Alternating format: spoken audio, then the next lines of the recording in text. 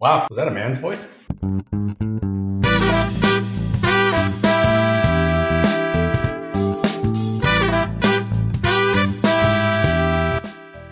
Hi and hello, Watch fans. Welcome to episode 36 of Fratello on Air.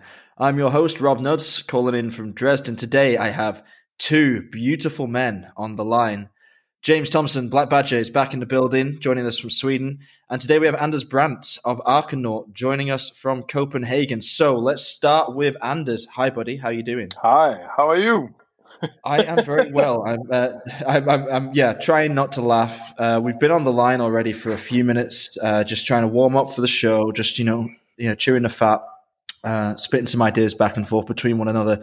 James has been on top form already today. Our microphones have been assaulted from every direction possible, and his sound machine has been getting a great workout. Hi, James. How you doing, buddy? Look, you didn't tell me you were going to introduce Anders first. Start talking to him first. So I'm done with this. He's very sensitive, for like a burly, masculine kind of guy, Fat. The word you're looking for is fat. That's okay. Fat, okay. He's Canadian. He's Canadian. Yeah. Tragically Canadian. Come on now. Nobody's tragically Canadian. We love the Canadians on Fratello. We love all peoples on Fratello, but the Canadians have got a special place in our heart. Hey, come on. Maple syrup, hockey, friendliness. So friendly, in fact, that they chased you out of the country. That's what Americans make fun of Canadians for most, is that we say please and thank you all the time. Like, that's the most of a dig we're going to get. I'll accept that happily. Yeah, that never really made sense to me. Like, I grew up in Britain, so, we're internationally renowned as being polite and rather well-to-do and so on and so forth. And I always viewed the Canadians' friendliness to be like a huge source of national pride, and other people would deride it somewhat. Go, these guys, they're just too nice. And it's like, huh? It so completely surprises my wife, who of course is from here in Sweden. We'll be walking down the street in Vancouver, and like she'll sneeze, and somebody like from across the street will yell out, "Gesundheit!" You see, that's what the world needs. The world needs a little bit more of that kind of community spirit. So, yeah. The revolution begins here. The revolution begins here. Canada for the win. Fantastic. Talking of another country, a glorious country, another red and white flagged country, by the way. Yeah, I'm a big vexillologist. We've got Anders, who's in Denmark. Yep. Denmark. Come on, the capital of Europe. The greatest place on earth, the happiest people in maybe the universe. Wow. That's it. That's why. Strong statement. Yeah. So, Anders, are you born and bred Copenhagener? No. I'm a country boy. I come from a little town in Jutland, where I grew up, and I moved to Copenhagen in my adult life. So I've not always been a town boy, a city boy. How do you find it? How do you like the city? A small town girl living in a lonely world. Yeah. Well, it's all right, but I like the country still. I think I'm going to move to the country someday, have a small cottage or something, and live there for the rest of my life. So it's not going to be for the entire of my life staying here in Copenhagen.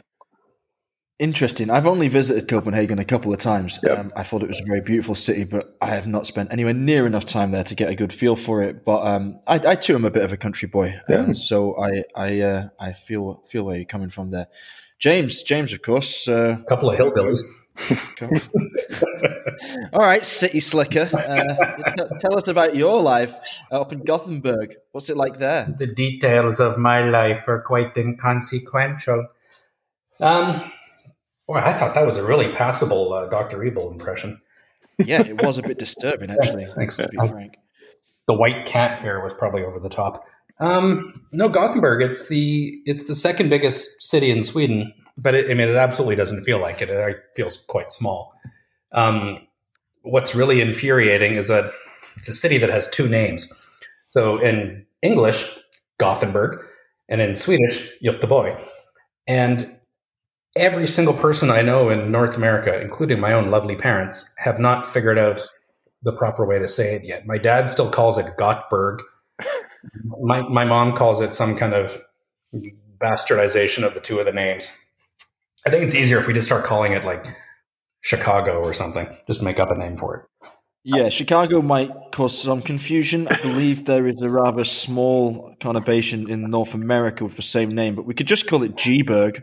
That's pretty cool. G-Berg, it's a little gangster. Yeah, it is. I'm trying to spice up Sweden's international reputation because there's not enough gangster activity in Sweden. Believe me, there is. All right. Well, they must be very good at it then, because they're keeping it on the down low. That's for sure. Guys, tell me this. Okay, we got two guys from very different parts of the world working together now on a fascinating brand, Archanaut. We're not going to get into the nitty gritty of who's working for who and who the supreme overlord is, because we all know that James is going to claim that title. So it's a waste of everyone's breath. Winning. Hey, come on, man. Come on.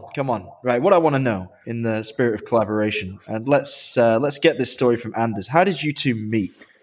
Well, the first time we met was at Salon QP in London, where I was going just to, as a watch nerd, and then I saw this crazy Canadian guy just waving around his crazy glow in the dark rings, and I was like, I've heard about him. Let's go talk to him. And we were like, we should do something together. And then, like a month and a half afterwards, we came to G-Berg and drank a lot of beers, and James couldn't stand up for 5 days afterwards. Impressive. And how long did it take you to stand up afterwards? I'm always standing up, even when I'm sleeping and even when I'm drunk. So not a problem for me because I'm Danish, but a problem for James because he's Canadian. Do not ever try and keep up with Danish guys that are 10 years younger than you. Okay, that's interesting. You will end up crying. Yeah, I didn't know that. Obviously, like my country folk have got a great reputation for being incorrigible pissheads, and I've never really met a nation that could outdrink a Brit. But the Danes, I fear the Danes. Anybody that I know from England, when you go out to the pubs, they can drink like crazy, but like they want you to get really drunk and have a great time and celebrate. People from Denmark use alcohol to punish outsiders. Right. Okay, this is interesting. Like, I want you to get drunk and fall down the stairs and hurt yourself. I wonder if it's a Nordic thing. I once went drinking with a Finnish watchmaker who he could drink. Oh, well, I say he could drink. Let me put it this way. He could put an awful lot of alcohol inside his body. It didn't react particularly well with said body. And he became like increasingly agitated and violent as the night went on. And I told him... It was Kari Huutalainen, wasn't it? It wasn't Kari, no, but I wouldn't mess with Kari either, that's for sure. I've seen him out jogging around Baselworld in the morning while I was out running as well. And I knew from stories on the street that he'd been out till about 4 a.m. the night before that, and he looked fit as a fiddle. So yeah, I wouldn't be messing with him, that's for sure. But this guy, we were talking about our, far-flung heritage, and he was telling me that he was descended from Vikings, and I told him that my surname Nuds has its Danish origins as well, apparently as a corruption of Canute. And then he decided I was a Viking also, and to test this, he smashed a half pint glass against my forehead, which has never happened before to me. I had no idea what it was about. I just didn't countenance the possibility of this, so I turned into it. He was just an asshole. Yeah, I got this conclusion later. He smashed this glass, which it was complete fluke that it didn't hurt me or cut me or injure me in any way. I just turned my head towards it as he swung his big bear paw at my forehead. This glass just crushed, dropped to the ground. Luckily, he didn't stab it into my face. And then he decided I was a Viking. He gave me this enormous hug, which nearly broke my spine. And then about 2 hours later, he decided that we would celebrate our shared heritage by having a headbutting contest, at which point I decided this guy is just a dick and I need to get out of here. Because, I've never sustained so much damage to my forehead in one night, honestly. Crazy. But that's a proper good Viking evening. Like most of the Viking dudes that I know here, it's all Gothenburg is super hipster. There's so much indigo denim and mustache wax and stuff going around. I like the idea of a guy assaulting you in a bar and then giving you a hug. That's a proper rowdy Viking. I mean, I can't say that I didn't enjoy it. I was terrified, but those two things exist within me. We should go to Gothenburg. And I tell you what, this Finnish guy, he wasn't wearing mustache wax, but he was secreting a kind of fluid that I'm sure could have been bottled and sold as such. So if we could capture him somehow, we could probably farm him for the hipsters of Gothenburg. We can milk him. We can milk him. Yeah. I nominate Anders to do the milking. Yeah, I'm good at it. I'm good at it. He says. Yeah, I'm good at milking myself. So, yeah. All right, man. Great. This has taken a bizarre turn. We're only about 10 minutes into this show, and good grief, we have come up with a new business model. It's so important. In fact, I'm half considering ending this show early and just dashing out to corral as many Finnish watchmakers as possible for the milking of our milking expert, Anders Brandt. But in the meantime, because I'm sure those Finns aren't going anywhere. There it is. Well, there it is. What a time to drop It's going to be 5 minutes for you. What a cacophony of idiocy we have brought upon the listeners of Fratello today. Look, God. Sorry about that. So you met James. You met James in Salon QP. That is actually where I met James for the first time as well. Yeah. You made a lot of friends there. But James, tell me this. When Anders came up to you for that very first time and he said, hey, buddy, we should do something together, surely you must have heard that like a million times over. Surely everybody wanted to work with you. In those days, of course, before they got to know you. Yeah. That's a big problem. In the early days, it was absolutely a case of that. And I say that fully realizing how pretentious that sounds. That being said, it was purely because people were using me as a conduit to try and get access to Max and MB&F. It was a bit like, like having like the hottest girl in school be your sister. Everybody's really nice to you. Every idiot was coming up to me with some kind of, like, the year that we actually met at QP. I think that was the year that I was exhibiting, right, Anders? Yeah, right. Yep. Put your beer down, for God's sake. So I was kind of stuck in my booth. I couldn't get away anywhere. And I had people that would come in and do the equivalent of, give me their business card. Hi, I'm the CEO of Rolex, kind of thing. And talk to me for friggin' 3 hours. And I'm thinking like, oh, this is spectacular. There's going to be some kind of massive, massive collaboration. We'll talk after the show. Great.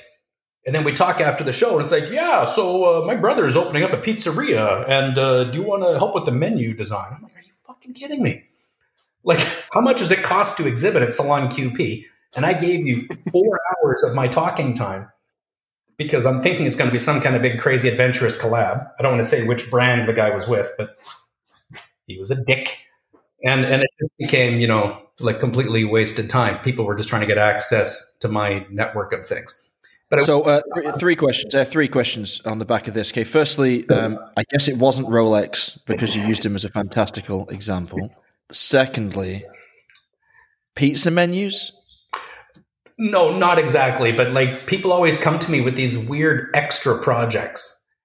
Never, hey, we would like you to design the most fantastic kick-ass watch ever. It's, oh, you're a watch designer. That's really cool. Hey, do you want to help paint my dad's garage? Or just these totally unrelated things. All right. So how did Anders pitch himself to you in a way that differentiated him from the crowd of fanboys? Well, it wasn't even really the watches or the brand or anything in the beginning, because the brand, when we first spoke, was completely different from what Archinaut is now. I was just really impressed with these 3 guys that were just sort of young, entrepreneurial, very well spoken, and just fun to sit there and chat with. We had kind of a similar kind of idiotic sense of humor, as you might be getting a flavor of now. And it was just really fun because it just felt very different, because I had just come out of several quite high-end collaborations back to back, MB&F, and then 2 Sarpaneva ones really sort of quite soon thereafter. So everything was very high-end in my world. Every project that I was doing was $50,000, watch, $40,000 table clock, $20,000 watch.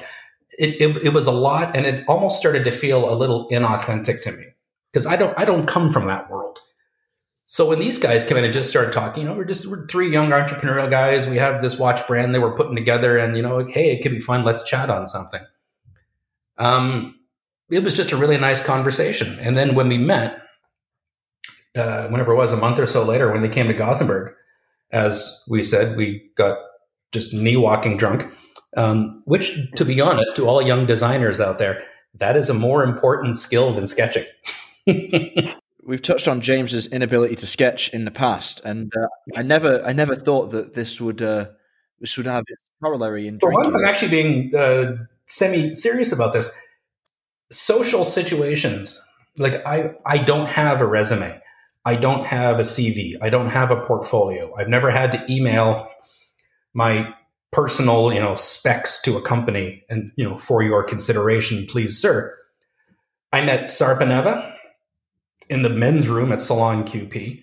That is the best place to meet him, by the way. That is absolutely the best place. Because we were all like 9 free glasses of wine, in, and we were standing at the urinals.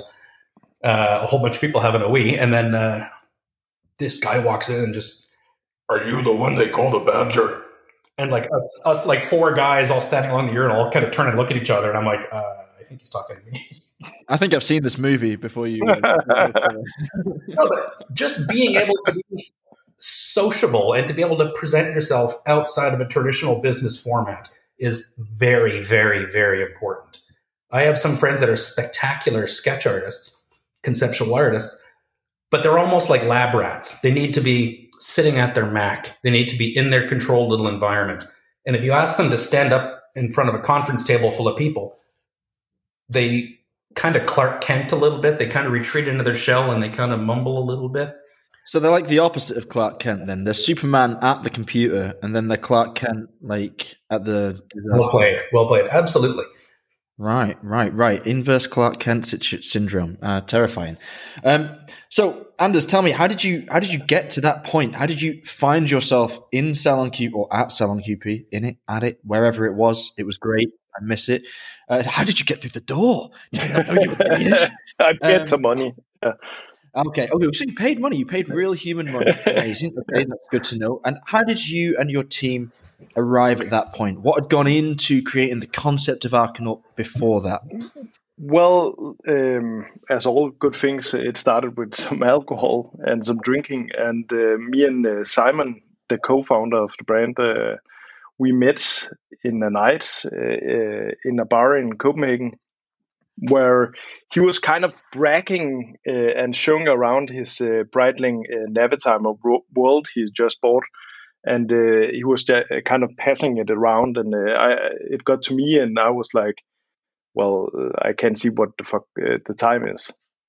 And it was at the time I was not a watch aficionado. I didn't collect watches, anything like that. But I was a design nerd. I've always been a design nerd, and I was like, this is so overcomplicated a design. I can't see what the time is, and that kind of spiraled into several beers into the early morning hours, and us just discussing and debating about watch design and Danish design and Scandinavian design and the tenets of Scandinavian design, which is really functionalism in a way. And from that, we kind of just said we should start a watch brand together where we try to make something that's truly Nordic, a design language, and really do something that's really Scandinavian, a truly Scandinavian brand. And when did that conversation take place? How many years ago were we talking? Oh, that's 4 years ago, I think. And then we actually started a completely different brand that was called Goldman Brand, which we totally failed at, but learned a lot from that. And from that, we created Archinaut. And then that was around the same time that we met with James at Salon QP.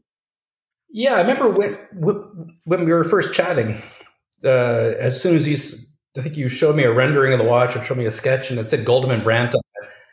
I just thought it sounded like a law firm or like an accounting. Yeah.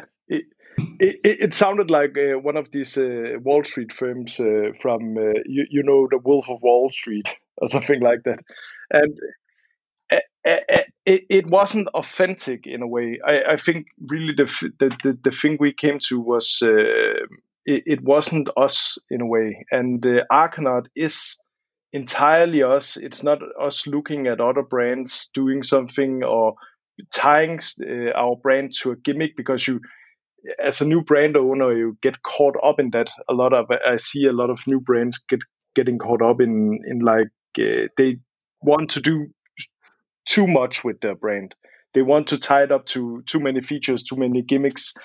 And what I'm always thinking about is that, does this stand the test of time? Like, you can make some money of making Chinese-made watches on some kind of gimmick in 5 years, but 40 years from now, I don't think it will stand the test of time.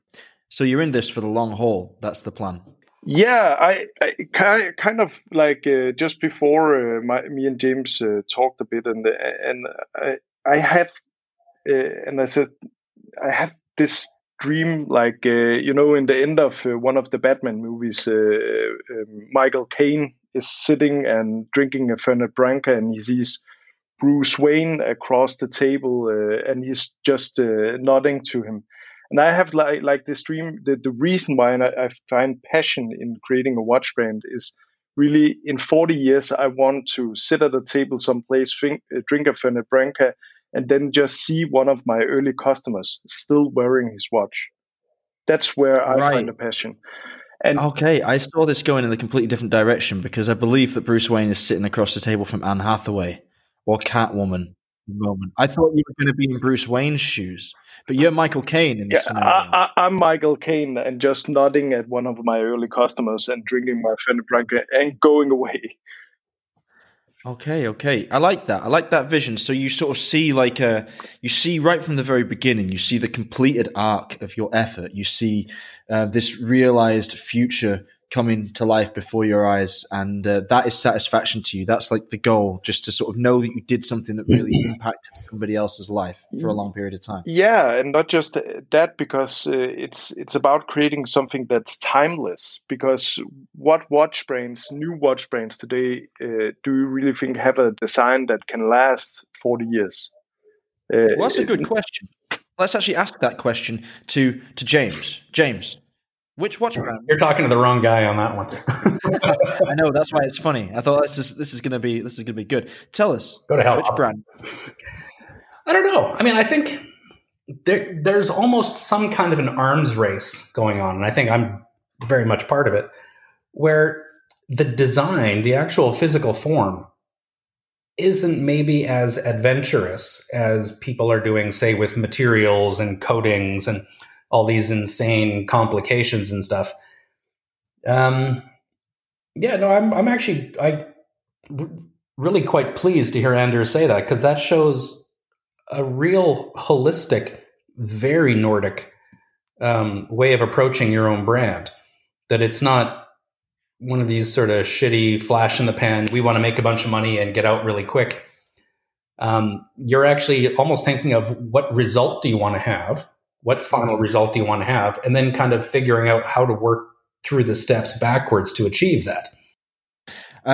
My question really is, we have a huge amount of watchmaking history behind us already, and yet it's still quite a young phenomenon. If we just sort of say wristwatches have existed for 100 years, let's just say, arbitrarily speaking, it feels like they've been around for thousands upon thousands of years, and it feels like the norms to which so many brands today subscribe are sacrosanct and established before the dawn of humanity.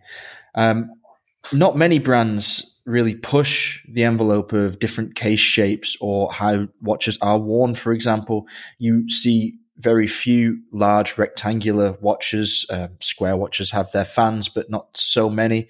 You don't see watches designed to be worn on the inside of the wrist or further up the arm on the forearm, perhaps. We talk about the integration of smart technology and wearables and how essential that might become in the future, and whether or not watchmaking needs to get ahead of that curve to survive. I don't know if it does. I don't think that's really necessary to talk about that now. But it's interesting that you see, Anders, in 40 years' time, the form of watches to have remained largely unchanged. Do you think that there is any fear at all that something radical is going to come along and upend the apple cart and destroy your fantasy? No, because I think mechanical watches it has been tested so many times now and it has shown that it can last throughout times. So, we already have the smartwatch. We already have a big producer like Apple making smartwatches, and what I see people who are really into watches and also want a smartwatch, they're just wearing the smartwatch on the right hand and their Rolex on the left hand, right? So and that really shows me that it's two completely different things. The mechanical watch, the wristwatch is the exact opposite of the smartwatch. It's cool because it's mechanical. It's not cool because it's just a wristwatch and now you have a wristwatch that can call your girlfriend or something like that. I 100% agree with you that they're completely different things and that the purchase motivators behind both are entirely different, completely alien from one another. It's a small living thing, I think, a mechanical wristwatch. I mean, right. And it's an artistic object. It's an object of beauty and of refinement. And, smartwatches are purely functional. But it is undeniable that we're talking about a territorial war more than an ideological one here. Mm. And I thought many years ago, and I've been very wrong in the past with my long-winded predictions of what's going to happen with the watchmaking industry. So don't take this for gospel. But I was convinced that we would see a return to pocket watches, mechanical pocket watches, because the item itself, the mechanical watch, that will always persist in one form or another. And with the advent, or the second advent, of real fine gentleman's tailoring that swept the UK and there's catching fire in Europe as well, I thought perhaps maybe we might see some pocket watches. Is that something you would ever countenance doing, Anders?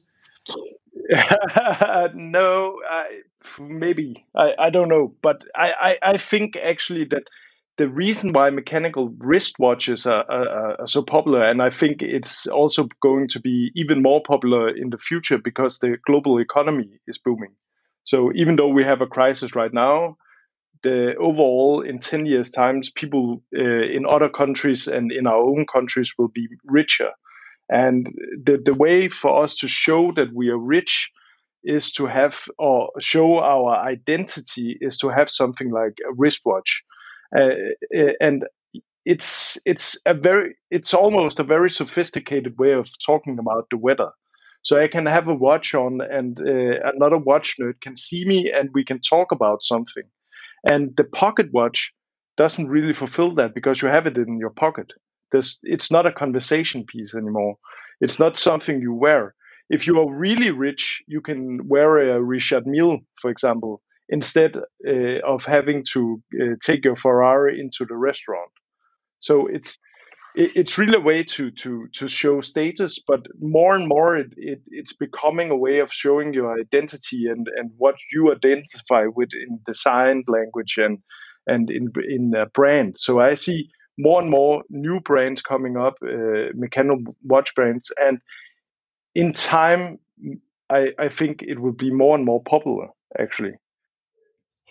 Well, and what gets to be interesting, actually, is how far into the future you want to sort of speculate this, because, I mean, we're obviously talking a fairly sizable amount of time in the future, but I'm sitting here listening to this and thinking, round watch, 24-hour clock, all that kind of thing, Earth rotates once in 24 hours. How are you going to tell time when you're not currently standing on Earth? What if you're on the 6-month, year-long, whatever it is, journey to Mars? How are you going to tell time? would it be in the same manifestation? Would it be linear as compared to being a round format? On Mars, you have 25 hours, I think. So it would be a 25 hours watch. Okay. Yeah. Well, I mean, it depends where you end up. Yeah, you're right, James. It depends where we drop this pin in the map of the future, because I mean, it's not exactly a 24-hour rotation on Earth. Of course, we have like slight discrepancies that we have to compensate for, and the further away we get from the norm that we've established, the more creative we're going to have to be with how we tell the time. I guess there will always be like a, UTC will become coordinated universe time. I think it was Lewis Hamilton being interviewed, and they were talking about jet lag and how do you acclimatize to all these different time zones as a Formula One driver, because you're in Japan today and you're in Abu Dhabi next week, then you're in Brazil the week after that, then you're in Singapore. How do you not just have a complete breakdown? And he's saying you only stay on your home time zone. So he's on London time, whether he's in Singapore, whether he's in Japan, wherever in the world you are. So you might be having breakfast at the equivalent of 3 o'clock in the morning and going to bed at 2 o'clock in the afternoon. Quite an interesting phenomenon. And it's almost like the flexibility of time and how sort of elastic it is simply based on the person perceiving it.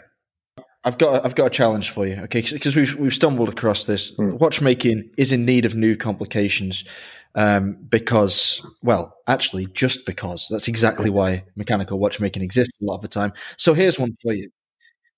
So what I want a dual time watch. I want Archinaut to make it, and I want it to be the world's first. I don't know. Maybe Konstantin Chekhin's already done this, but maybe the world first or second watch that has an MMT display. So this is what I'm calling Mars Mean Time. So I want one dial to run at 25-hour day. Yeah, he's got that. The Mars timer, right? Does that exist? That's the big triangular one. It's hella cool too. Right. Seriously. Okay. Forget it. Konstantin beat us to it. That's cool. Let's go further. Okay. Let's say Mars, baby. Mars is old hat. Like Elon Musk will be like skipping around on Mars in a tutu in the next 8 years' time or whatever. Like nobody cares anymore. It's done. It's over.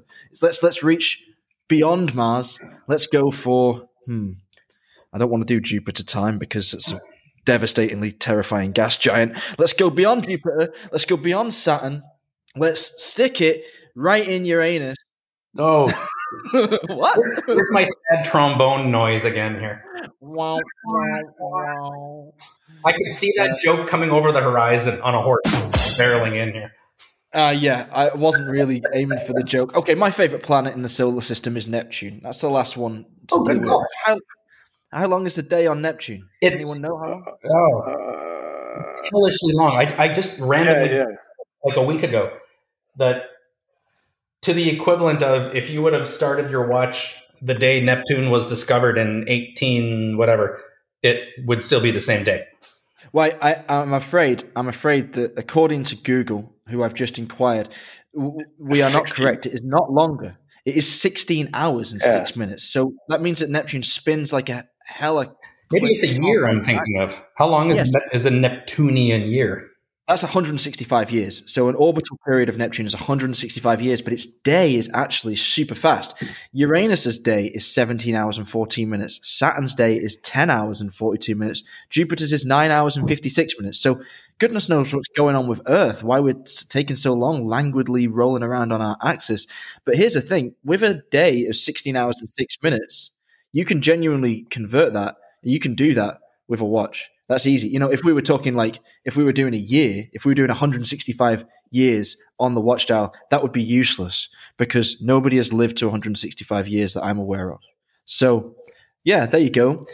This is the NMT, the Archinaut NMT, Neptune Mean Time, and it will be useful for you keeping track of all your future relatives on Neptune. I think that the interesting thing here. I thought Coffee Watch didn't sell well. The interesting thing here is not just to create something that can measure the Neptune time, but it's to create something that's not overcomplicated and really still has function, because you need to both be able to view the Earth time and Neptune time at the same time. I don't know, man. It's like two dials inside one dial. I don't know. James, this is what I hired you for.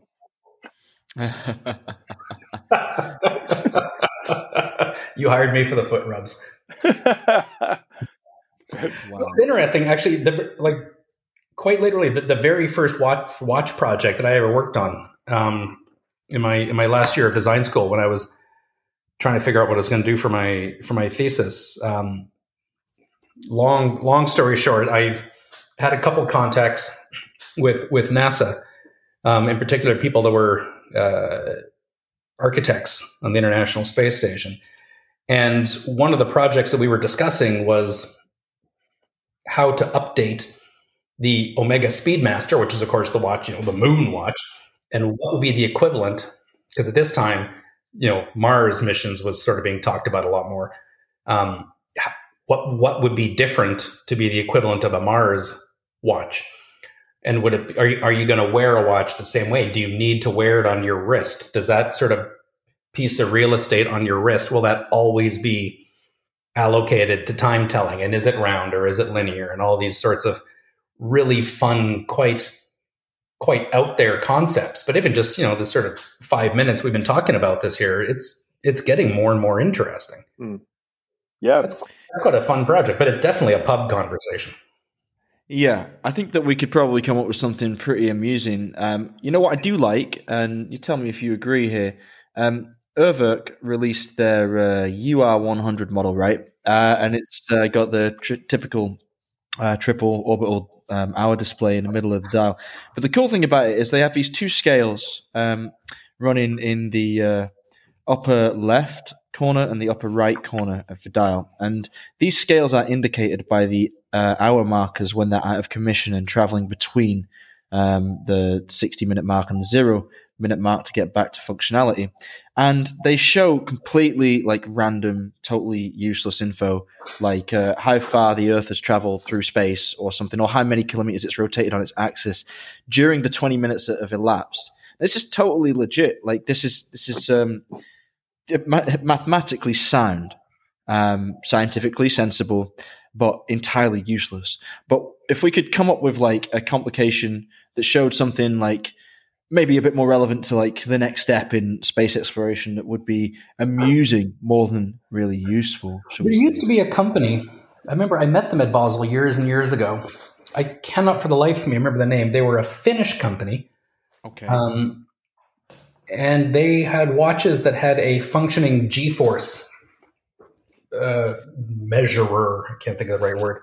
Built into them. So it was this massive, like an espresso machine on your wrist. The actual part that told the time was 1% of the physical form, and the rest of it was a functioning G-force indicator. And when you bought the watch, you got a little test card from their pilot version of the Stig, who would put on your watch and just go haul ass around in some stunt plane, and you would sort of write down, and it did this many Gs at this time and this maneuver, blah, blah. And I just thought it was with all due respect, such a wonderfully stupid product. Because, how fast can I get this desk going in front of me right here? Who cares? Who cares if your watch can go down to 20 miles under the sea, because you're long dead and the shark that ate you is probably dead at that depth. But the quest, you're seeing out of it, the quest for the unobtainable, man, I hope we keep doing that, because that is so much more fun. Who cares what time it is? Realistically, who gives a shit? It's maybe about kind of 1 o'clock-ish. Who cares? Yeah, well, that's a good sentiment to take forward. I think sometimes the industry takes itself way, way, way too seriously, and there are spaces within it, of course, for that kind of seriousness and that kind of prestige and the maintenance of the luxury we've become accustomed to. But yeah, being a bit more irreverent and a bit more creative and thinking outside the box and bringing a smile to people's faces. I mean, Konstantin's come into this conversation already with the Mars watch that he totally reached into the future and plucked out of my brain right now, cheeky guy. But I mean, is there a watch that's been released in the last 10 years that makes people laugh and smile as much as the Joker or any of the Wristband collection. Yeah. You know, I mean, that's cool. And that, people look at that and they get something, so they get an emotional reaction. And that's necessary. Yeah, that's the key. I actually had a client who signed up for the waiting list for our next watch, who put it very, very nicely. He said he's retired now. He had all the business watches, all the Omegas, all the Rolexes, and now he just wants to buy things that makes him smile. That's the only thing. So, and I think really, to have that as a goal, to make people smile, to make people enjoy wearing your watch, that's the key, really. And I think, the more Anders and I talk about this, and we're trying to sort of flesh out the brand and really figure out who we are and what we have to say with this, we keep constantly coming back to the sources of inspiration. Anders was here in the Mighty Badger Den for 2 or 3 days solid, I think, a while ago. And I don't think we actually talked about watches for more than 20 minutes. Where we were getting all this inspiration from was weird avant-garde filmmakers like Lars von Trier, or insane chefs who are doing all these crazy gastro-experimental things and all this. That's the kind of pioneering spirit of whatever alchemy that I think we're really trying to put forward with Archinaut. Is not, we don't want to be just a luxury brand. We don't want people to look at the watch and go, shit, that guy's got a lot of money. We want it to say something. And what we're really trying to say is that we're trying to do something different, and we would love you to come along for the ride. If it doesn't appeal to you, that's fine. We're not trying to make some kind of broad spectrum, everyone's going to love it piece. But really finding those little kernels of inspiration coming from unconventional places, I think, is something that we both sort of mentioned many, many times. And I think, Anders, if you want to mention the Michelin-starred restaurant kind of things that we keep sort of coming back to when we're chatting. Yeah, so like the thing with Lars von Trier and all these Michelin star restaurants, like, do you know Noma? The restaurant in Denmark who was consequently been the best restaurant in the world. And the thing they set out to do was really create a new cuisine style, new Scandinavian cuisine style from the bottom up. And that's really difficult when you're competing against Italian food and French food that has been around for centuries, right? And they, like, that movement became some of the best restaurants in the world. And really, my whole thinking about Archinaut is really some of the same things, making like rules in the design for ourselves, like to create this understated yet distinct design language that really lasts throughout the ages, where we can do some of the same things as they have done in with the new Nordic cuisine, create something new that's still it's distinct and understated, but at the same time it's recognizable in a way. Yeah, that's the goal, right? That's the goal for a new brand, to have that character that stands out, but is also digestible at the same time. It's a lot harder to do than people think it is, but I think you're on a very good way. Well, and it's not really often that people kind of fly the flag for the benefits of being a small unknown brand. Because imagine if, I don't know, Audemars Piguet or Breitling or Rolex turned around and tried to do this. It just wouldn't seem sincere. It would seem like, oh, okay, well, they're just trying to carve out more of a market niche in the 18 to 40-year-old market. But with this, we're really just trying to do something different and unique. And it's so hard to say it without sounding really self-grandiosing.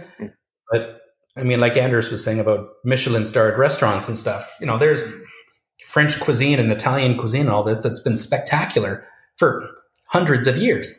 The dishes that we most equate with super high-end French cuisine isn't what the kings ate. The stuff that we would go into a restaurant and spend 200 euros on, if you go back 200 years, is the shit that the peasants ate, is the crap. Because the duke or the king got all the good stuff and you were left with like the ass of a horse and like a piece of a monkey. That was what you had. Sounds delicious. It really does. And that, from a creative standpoint, is so much more challenging and rewarding. Yeah. I don't really expect you're going to see a lot of gold and diamonds coming out on Argonaut watches. But if you can make people fall in love with steel, with rubber, fuck, it happens in architecture. It happens in car design. Why the hell should watches be any different? What does rose gold add to the party? It's pretty, sure, but, you know. I think you've already got a great foundation design-wise. I mean, there's a couple of things that really, really stand out as totally novel. The lug setup is my favorite thing about the watch. I'm also a big fan of the crown. I really do love the sort of ghost logo on the dial at 3 o'clock. Just awesome stuff on the Arc 1. What I want to know, guys, look, it's been great chatting to you. We're going to wrap this one up now because we don't want to go on too long for the Fratello readers that only have a short commute. Bless them. Those that are lucky enough to be commuting at the moment, that's for sure. What I want to do is, firstly, Anders, can you tell us where we can find Argonaut, where we can see it, where we can get our hands on the pieces, maybe not right now because of the restrictions and whatnot, but in the future, and how can we buy one? Yeah, so Argonaut is going to be a brand where we don't have anything on stock. So you need to sign up for a waiting list if you want a piece, any of our future models. You can do that by going to our website. The best way to keep updated is to go to our IG account, Instagram account, and follow us there at Argonaut _watches. Or go to our website, argonaut.dk. Okay, so that's argonaut.dk. That's from Denmark. So yes, anybody exactly. who's outside of the US might be unaccustomed to these regional specializations we have. But yeah, don't put .com, it's .dk. So go check it out. You can see a lot of nice pictures of the Arc 1 on there with black dial and white dial, and get in touch if you're interested in getting your hands on one yourself. And of course, the forthcoming Arc 2, which we're going to be starting to tease on very soon. Took the words right out of my mouth, James. We have the Arc 2 on the horizon. And is there anything, JT, that you can tell us about that right now? Anything at all? Yeah, we're really trying to keep it consistent. We want to have an evolution, not revolution kind of design language with this, because otherwise we'll just be like a bag of cats all over the place. The Arc 2 is going to be insanely legible. And that's going to be achieved through what we're doing with the loom on it, and also what we're not doing with the loom. So negative space, very architecturally, the negative space is every bit as important as the bright loom, for want of a better term. And the dial is actually going to be, I don't know how much sort of detail Anders wants me to go into here. We've actually created a stone composite that we're calling dark matter. Oh. The apostrophe A is so good. Dark, it actually sounds French. Dark matter. And the dial are going to be made from that. And the nice thing about that is that it's a natural stone slate composite. Won't incriminate myself too much, but the stone we used, I actually kicked off of the fountain in front of the building where I live because it was the right color. And then we actually fed these broken chunks of slate through a industrial espresso grinder, as you do. As you do. Reconstituted the dials from that. So from a distance, it's very flat gray. But when you get up to it, you're going to see this fantastic, almost kind of crystalline structure of all the bits within. The nice thing about that is that it just sucks up all the light. It's almost like that Ventablack without being stupid. Oh, this sounds pretty special and very pretty as well. And it's it's still got its feet in the ground. It's not gold. It's not Ventablack. It's rock. But it's what we're doing with those honesty of materials ways of thinking. I think that's really important with this. Wow! You know what? We're gonna line up another podcast in the future. We'll get some serious geology on the go. I'm gonna come out to Gothenburg and we're gonna crush some weird rocks that we find around the place and see what we can make with them. And then we're gonna break glasses on your forehead. Yeah. Well, it's done it before. You never know. We could probably grind up some limestone up there as well. It's thick enough, that's for sure.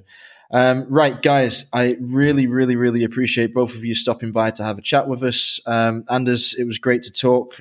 James, it was tolerable as usual. We'll get a beer together sometime. Take the edge off. Try and relax.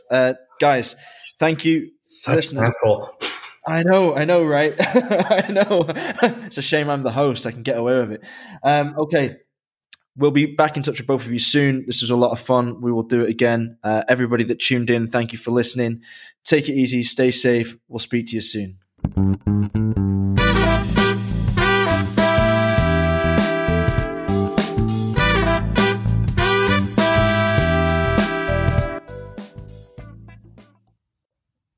I'm not an arsehole. Come on. You're a complete asshole. Your mom was right.